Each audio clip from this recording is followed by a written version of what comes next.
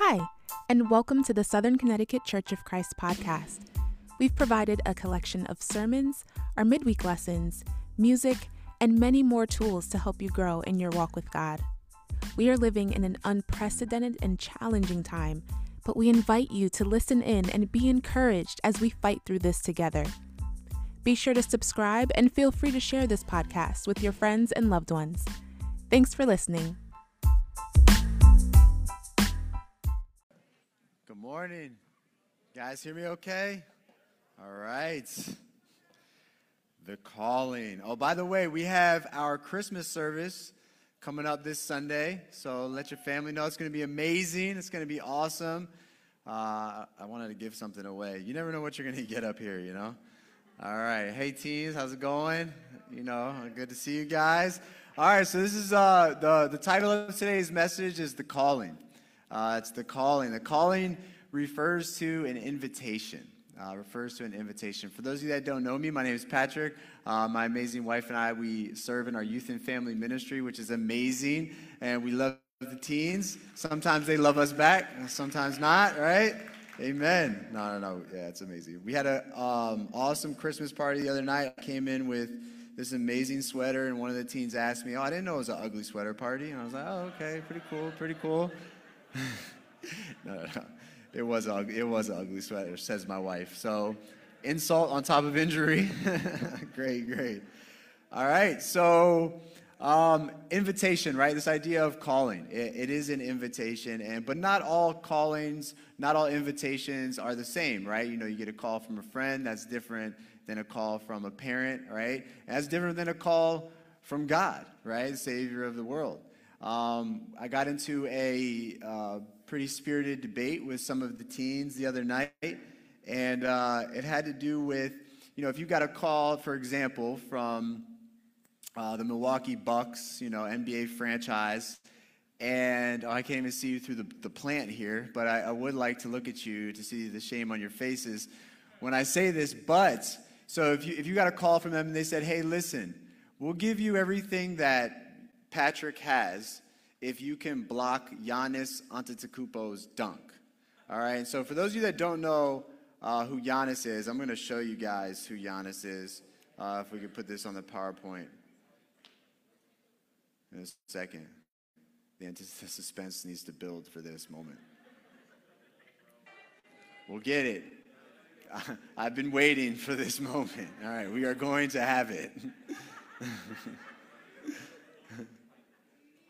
All right, yeah, take your time. So this is how it goes. So we got into this conversation, and one of the teens was saying, no, Pat, I could definitely block Giannis's shot. And I was like, no, there's no way you can block Giannis's shot. There's no chance. And then he said, no, but it's possible. I was like, no, it's actually impossible. That's Giannis dunking on a grown man NBA player, okay? So he's like basically a 7-footer with crazy athleticism. And this teen is telling me that I could block that shot. And then I say to him, well, no, it's impossible. He's like, no, it's not impossible. It's improbable. And I was like, no, I'm arguing it's impossible. But he was like, but even if I did it 1 in a million times, that's still, I blocked a shot though, right? And I'm like, what I'm saying is you have the same likelihood of breathing in space as blocking Giannis' shot. And we got into this whole big thing. He's like, Pat, that's crazy. So you don't believe in me? You don't believe I could do this? I was like, I don't know. Do you believe my 2-year-old son, Jacob, could block his shot? Like, then, you know. So now it became a theological discussion.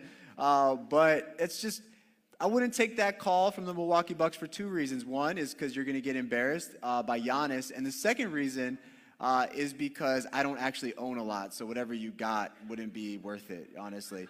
By the way, his name, the teen that made this argument, his name is Ray Maldonado, if you need his government information. He's not actually in here right now, but we'll be sure to send him this clip. All right, awesome. So the calling, invited by God. We've already established that not all calls are created equal, right? Certain callings we should answer, others we should probably not answer. They're not worth it.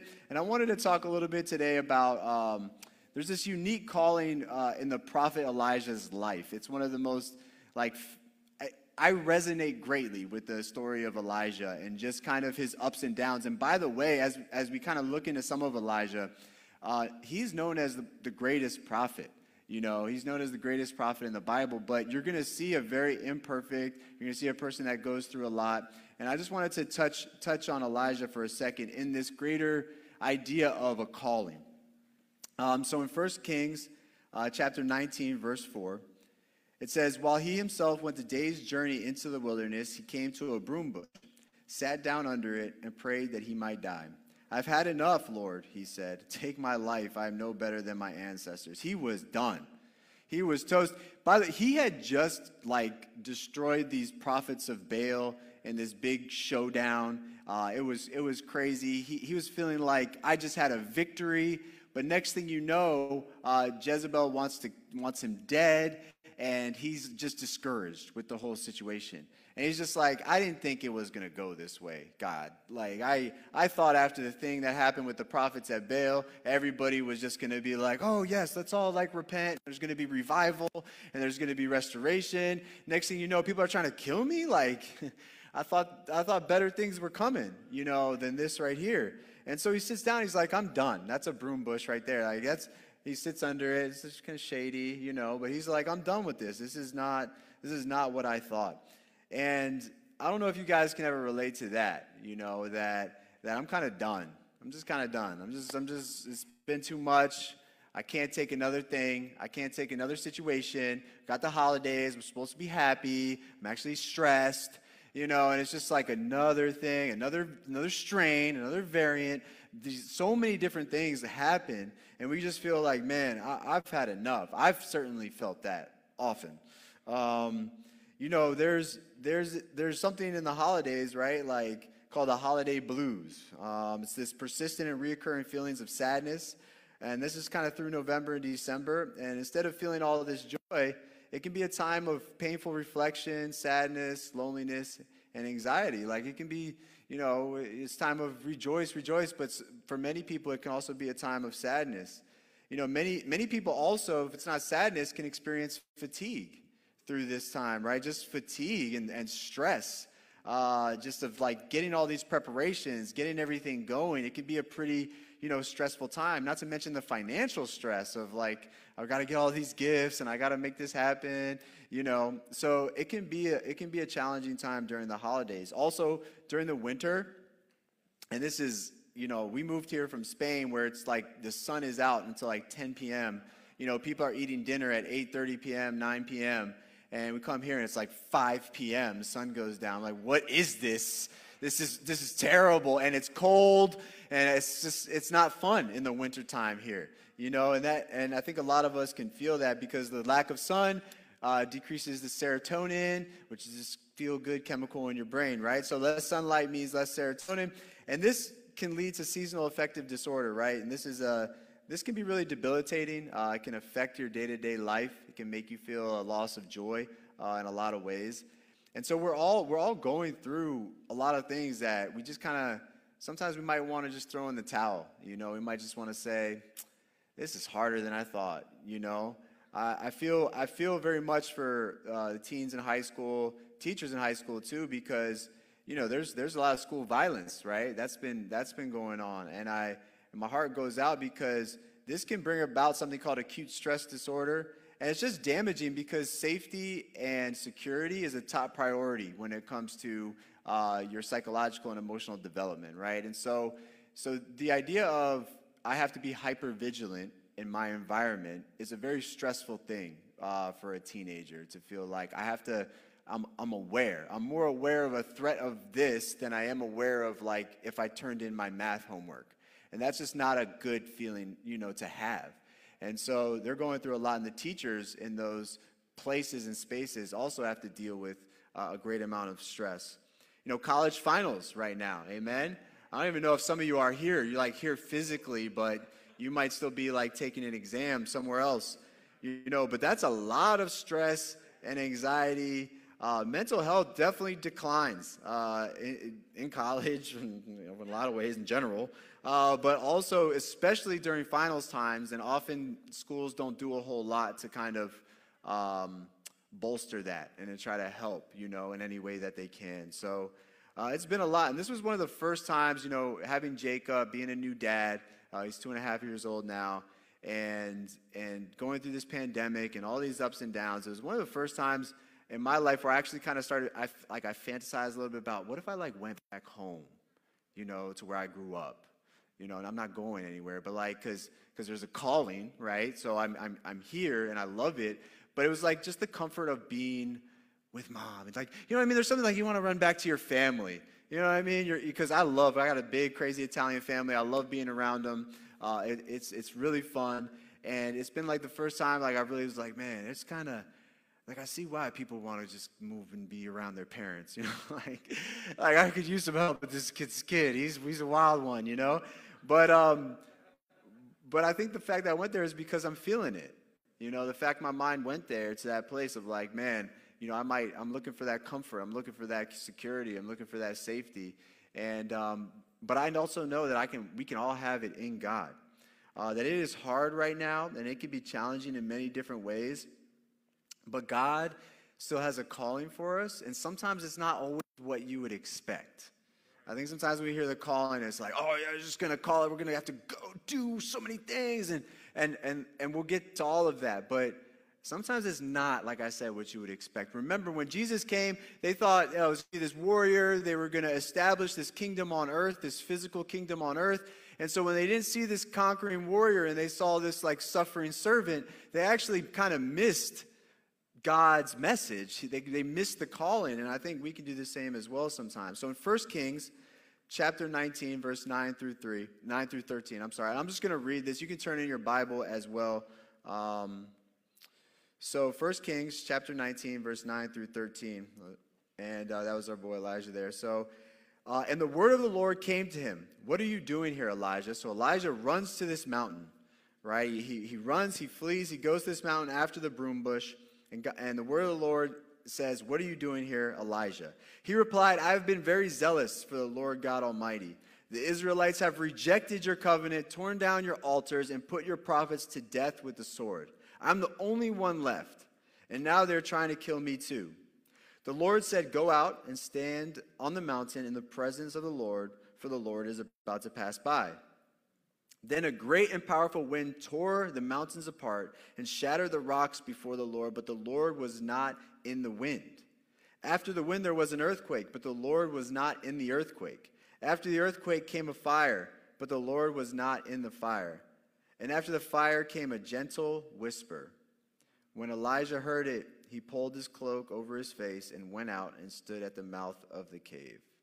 At the mountain there was the wind, earthquake, fire. And just if you guys think in your brain biblical reference, does it remind you of any other story that you're aware of in the Bible? What was that? Moses. Yeah, there it is. So check out this story in Moses, and I'll explain a little bit why it's really interesting. So in Exodus 19, 16 through 19. So by the way, I don't know if you guys noticed, it's the same mountain. Right? So Elijah went to the same mountain, Mount Sinai in Horeb, where Moses had gone to receive the law of the Lord, right? And so it makes sense why Elijah would flee there, because there's a certain comfort in knowing God's presence was at least I know God's presence was at least once here, right? And so in Exodus chapter 19, 16 through 19, this was much earlier. On the morning of the third day, there was thunder and lightning. So we got the thunder and lightning, with a thick cloud over the mountain and a very loud trumpet blast. Everyone in the camp trembled. Then Moses led the people out of the camp to meet with God, and they stood at the foot of the mountain. Mount Sinai was covered with smoke because the Lord descended on it with fire. There's our fire. The smoke billowed up from it like smoke from a furnace, and the whole mountain trembled violently. There's our earthquake. As the sound of the trumpet grew louder and louder, Moses spoke, and the voice of God answered him. And what's also really cool about this is that Moses had to turn his back to speak to God because nobody could see God's face and live. And so when Elijah heard the whisper, if you notice, he pulled his cloak up over his face because he also understood that he couldn't see God's face either, right? And so you have these parallel passages. So something is trying to be communicated to us in this story of Elijah because it's too obvious, the references back to the story of Moses, right? So something is trying to be communicated that if you were reading it at that time as a reader, you'd be like, oh, this is fascinating. You would immediately catch on like this is just like Moses.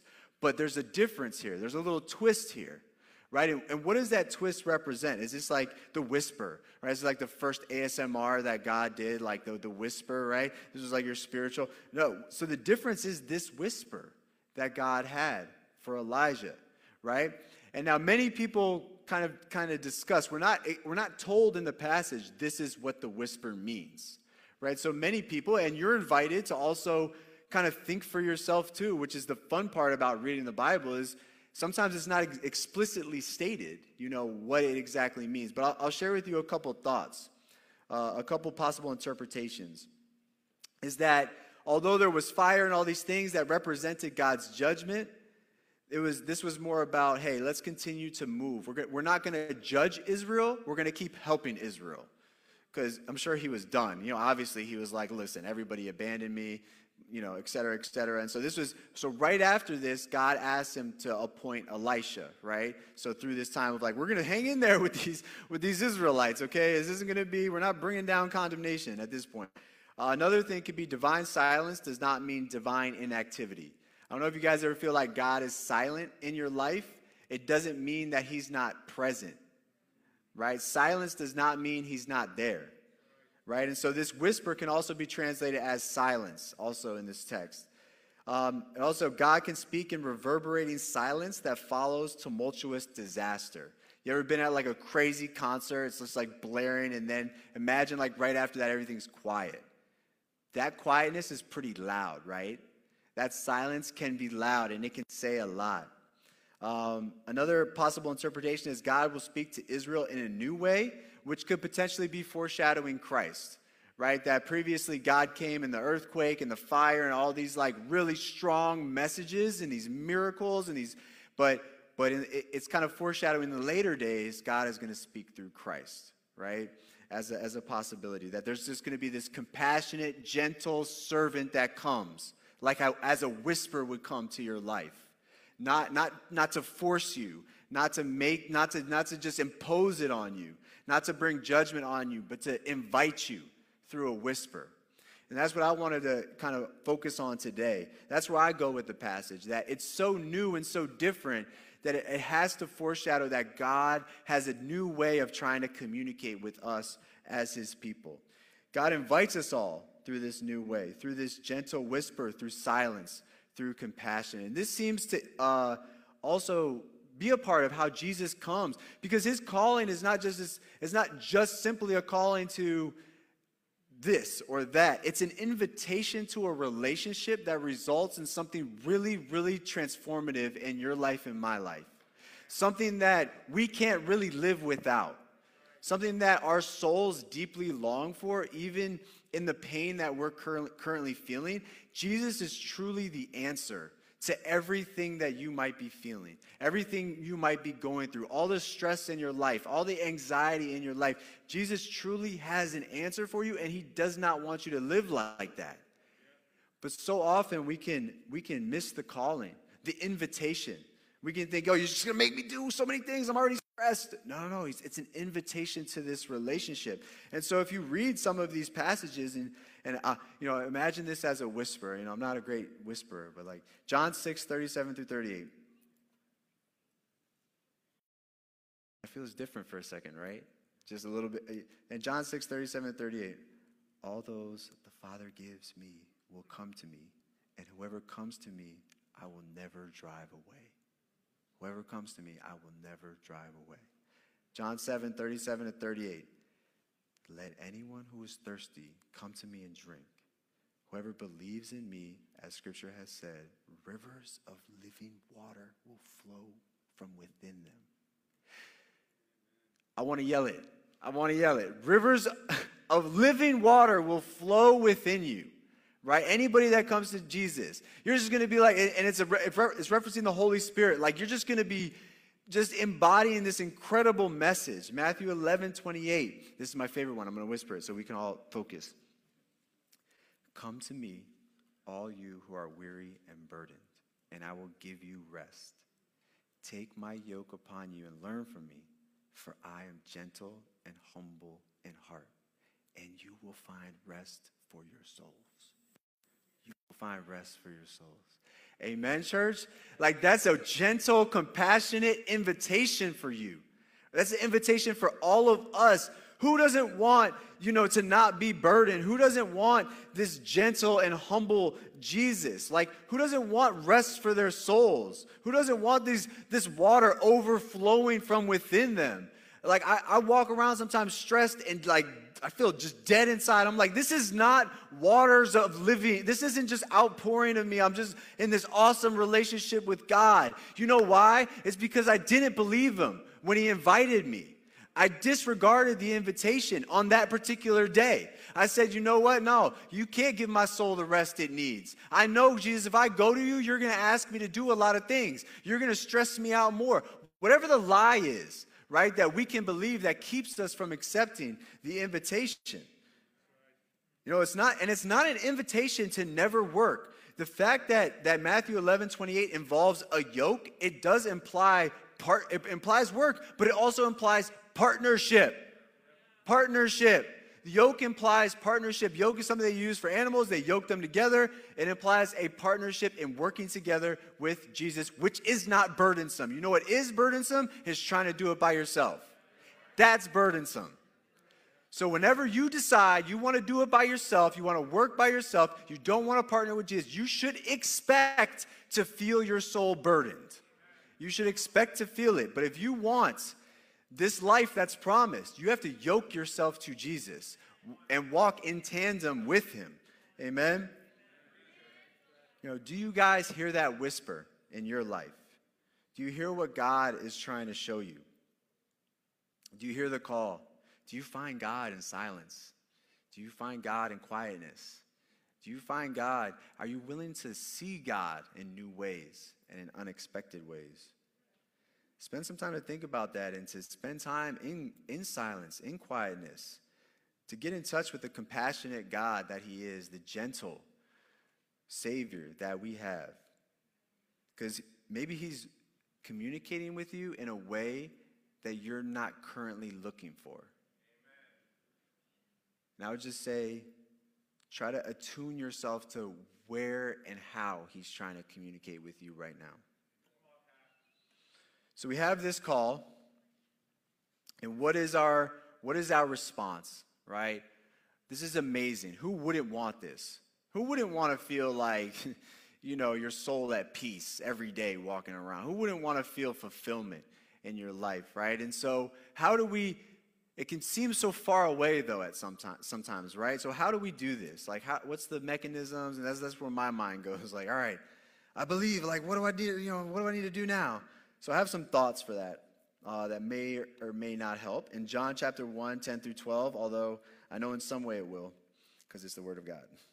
John chapter 1, 10 through 12 says, "He was in the world, and though the world was made through him, the world did not recognize him. He came to that which was his own, but his own did not receive him. Yet to all who did receive him, to those who believed in his name, he gave the right to become children of God." First of all, it is heartbreaking I just can never get over the fact that you come to your own creation only to be rejected by it. Like, it's one of the most heartbreaking things I think I could ever read, if you really sit and think about that for just a little bit. And, I mean, not only did you didn't even recognize them. Imagine coming home after a really long time, and maybe not even that long if you really think about it. And you come home, and then your family and friends, they don't recognize you. How hurtful, right, that would be. And that was us. That's us with God, not being able to recognize him. But he came to that which was his own. He said his own did not receive him. But here's this second option, right? To those who did receive him. Right? This idea of receiving someone, believing in someone. What does receive mean? Right? So all those are different lines. Sorry, it's a little graphic issue probably. But so to receive what is offered. So not to refuse or to reject. Receive so that we can obey. Right? So because sometimes you don't understand, like, what do you mean receive? Like receiving somebody into your home is another way to look at it. Admit and receive into your mind. So we see this word used to receive their testimony, like their testimony was received. So you're allowing it to penetrate into your mind, right? The words of Jesus. To receive a person, so to give somebody access to you. So if you have trust issues like me, that might be hard with anybody, including Jesus. Like to give Jesus access, right, to you in every part of your life. Then it talks about believing in his name. And belief and faith, we hear these words, and sometimes it's hard to understand. What does it mean to have, faith? Do I have faith? And I think a good way to think about it in our lexicon is probably to trust, right? Think about having faith as I trust you, and I'm entrusting myself to you, right? That's a good way to think about faith. Do you trust Jesus? Do you trust that Jesus will do what he said he will do? Because if you trust that, you will follow. Like if you trust that these promises are for real in the Bible, you're not gonna have a burdened soul, you're not gonna be weary. Like if you trust that, then you'll be willing to put on the yoke, right? If you don't trust that, you won't put on the yoke, right? And so then closing the gap on your trust issue, right? It probably takes getting to know him. If you're not there and you're like, I'm done, I need to know a little bit more. Amen. Then you can do that. And that's a part of you accepting the invitation. I'm going to ask a couple follow-up questions. That's fair, right? I'm going to read the word. I want to know more about who I'm about to follow. And I say this to the teens all the time. Yeah, it's probably hard to just, someone says follow. Okay, you're going to have questions. And that makes sense. And that's healthy. And that's good. But it's identifying if you really trust it or not is important. And do you today, church, do you trust Jesus and his promises? Do you trust that he's going to do for you what he says he can do in the Bible? And how does that change your day-to-day? How does that change how you actually live, right? So the spiritual reality of our predicament, it's not too complicated. We blew it. That's Romans 6:23. Right? The penalty of sin is death. Wages of sin is death. God comes. John 3:16. God so loved the world. Right? And lastly, he calls us. Right? So you see the helicopter with the guy going down? You don't actually have to take his hand. Right? You can say, get out of here. I don't need to be saved. You can say, get out of here. I'm good. I know how to swim. Meanwhile, you're drowning. Right? And that's what happens. Right? We're saying, listen, all right, I'm going in. God said, oh, they need help. They're drowning. He didn't make you drown. He didn't push you in the water. Like, you did it yourself. You jumped in because of your sin, right? Because of our sin. And God's like, but don't worry. I got a plan. I'm going to come rescue you guys. I'm going to send my son. Here we go. And that's where that calling comes. But that call, if not responded to, is equivalent to a hand being reached out while you're drowning. And you're like, no, I'm all right. I'm just going to go, It's like, yeah, it's funny. Why do that? But yet we can do that. And that's pretty much as simple as the gospel message is. It's like God has done his part to rescue us and to save us. But will you reach back out? Will you reach back out for his saving hand in your life? Or will you think, no, I'm good. I can swim? Will you think, no, I'm good. Another boat will probably come in a little bit. Right, where you think, oh, I don't know if I can really trust your hand right now. Your hand looks like it's been through some things. Like any kind of excuse that we come up with. And that's our question. Will you answer?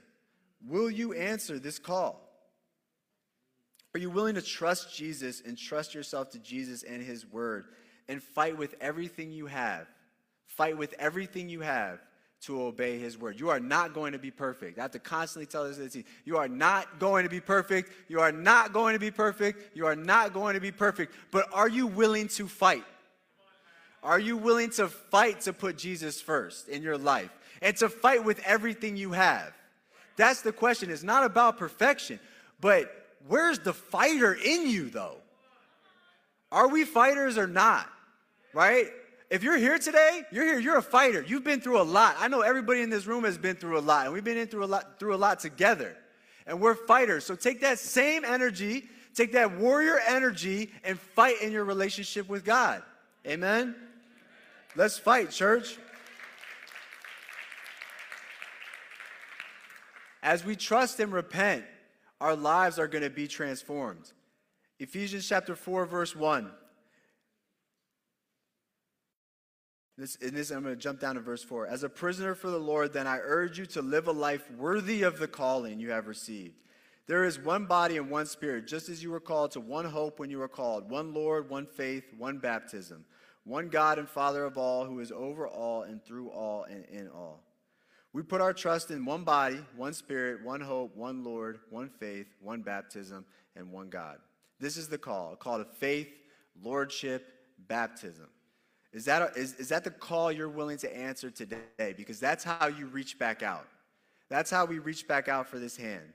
This idea of being worthy of the calling is a very cinematic, I just love it, because I think that Hollywood has definitely stole this idea of like worthy and the adventure. There's this thing called a hero's journey. Many directors kind of key in on. There's like this big life cycle of a hero's journey, and like Lord of the Rings has used this, and many people, this is like classical kind of literature and directing, but a part of it is that there's a call, it involves a calling or an invitation to adventure, then there's obstacles to overcome, and there's fulfillment of the calling.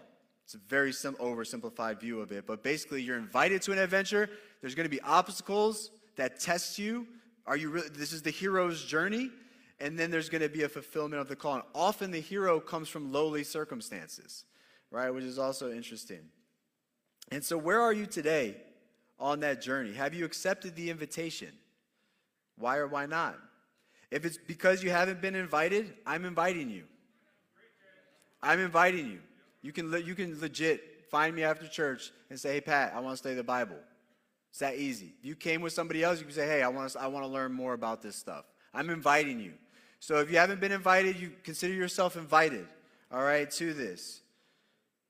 If you've heard the invitation clearly, why have you still not embarked? Too scared? Too worried about what people will think, how your life will change? Do you think you need to be perfect? Do you fear failure? You fear letting God down? Feel like I want to get to know him better? If it's a clear invitation, what's missing for you? It's important to identify that and figure that out, because Satan is going to keep using that. Yeah, be scared, be scared, be scared, be scared. Here's more reasons to be scared, right? Figure it out so you can fortify yourself. Have you accepted the invitation, but now feel like, man, it's a little too hard. It's a little harder than I thought it was going to be. There's a lot of sacrifice involved. Has your heart hardened a little bit? Do you feel like you failed? Don't know how to bounce back from failing in your mind, whatever failure means for you? Are you discouraged? Where are you at on your journey? Try to identify where you are in your journey and get help with it, because the whisper's right there. The compassion of Jesus is right there, wanting to give you the life that you, I can't say deserve because we didn't deserve it, but wanting to give you the life that he wants for you to have, and with all the love that comes with that. Just routine kindness, it's tough for me sometimes these days. Like, I don't know, just maybe being home a little bit more. I don't want to, talk your guys' ears off. But I do want to be open. I was at GameStop not too long ago, buying a headset, and I had like this awful experience there, and I definitely sinned, and I wanted to share it with you guys. So I'm at GameStop, and I was buying this headset. I'm like, hey, is this the headset for the PS5? Like, can they talk back? And da-da-da. He's like, what does it say? I'm like, oh, man.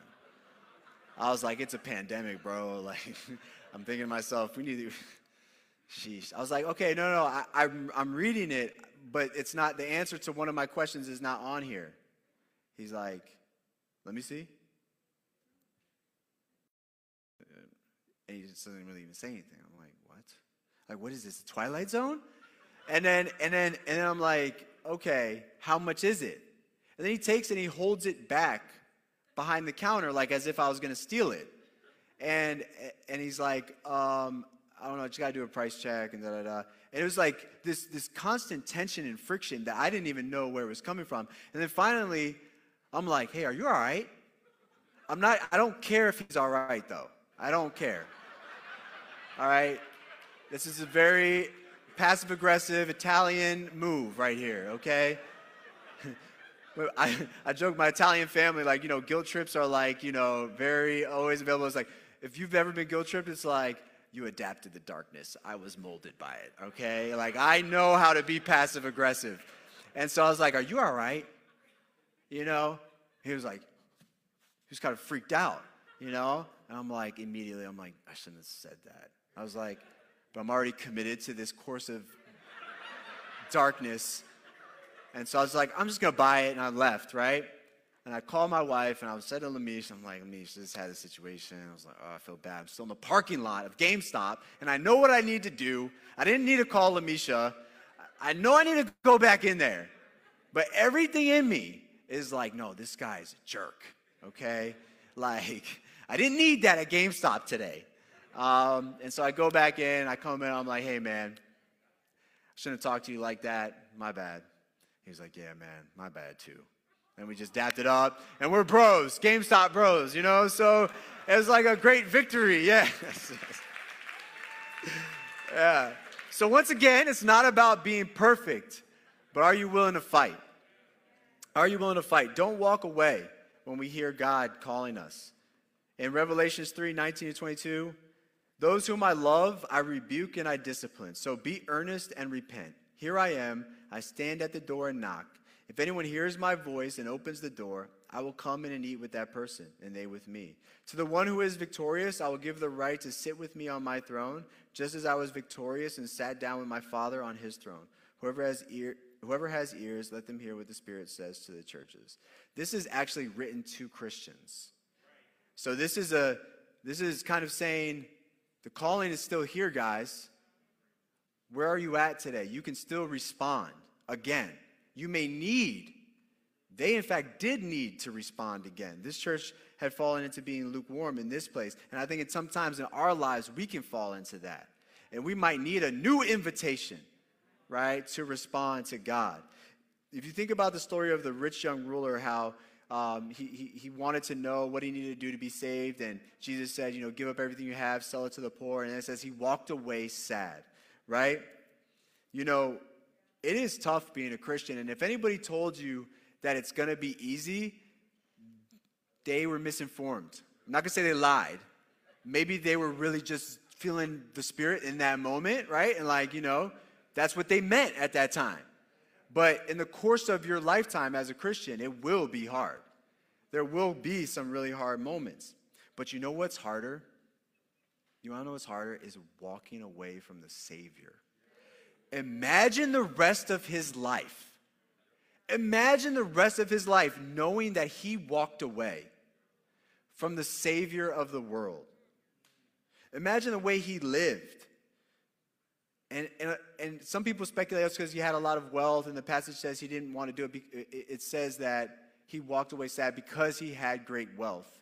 Whether it was attachment to the money or something deeper there, I do not know. I think a lot of people walk away these days because of cowardice, though.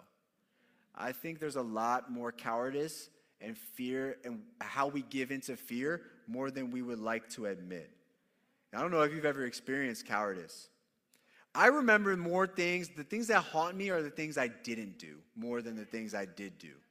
Those are the things that stick with me more than what I did. It's the things that I didn't do. It takes courage to answer the call of Jesus.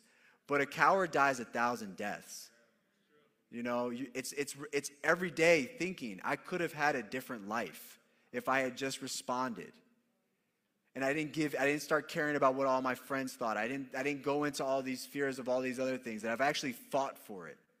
To live knowing that it could have been different. It takes courage to forgive. It takes courage to not care about what your friends think. It takes courage to challenge the people you love on their spirituality. It takes courage to confess. It takes courage to face your past, to face your fears, to face your doubts, to be vulnerable, to share your faith, to challenge someone else's sin. It takes courage to change. It takes courage to put God over your job, over your wife, over your friends. It takes courage to do that. It doesn't take courage to give someone that loves you a piece of your mind. It doesn't take courage to walk away from a friendship or from a family. It doesn't take courage to voice all of your complaints. It doesn't take courage to gossip and slander. It doesn't take courage to check out, and it doesn't take courage to sin. That's cowardice. That's easy. That's easy, but are you willing to do the hard thing? Are you willing to have courage and answer the call of Jesus? Where is our courage today, church? Where is our passion? Where is our fire? Do you still have it? Do you still have fire? Do you still want to see great things happen in God's church? Or are we just going to pack it in and say it's been hard, right? We got to still have passion and fire. Amen, family? Let's go. I'm ready. If you guys are coming, I'm ready. We'll do this thing together, and we can do it for sure because God has called us, and He's going to help us. And just like God called us, guess what? We can call back on Him. We can call back on God. God allows us to call on His name too. The same way He called on us, we can call on God and His power and His strength when we need it to accomplish anything we might need to accomplish. Set up some time. Do what you need to do. Think about this. Reflect on it. Set up time. Study the Bible. Get open. Apologize. Make a decision to recommit because we're still here and we're still fighting. And I want to do it with you guys. I love you guys. Thank you.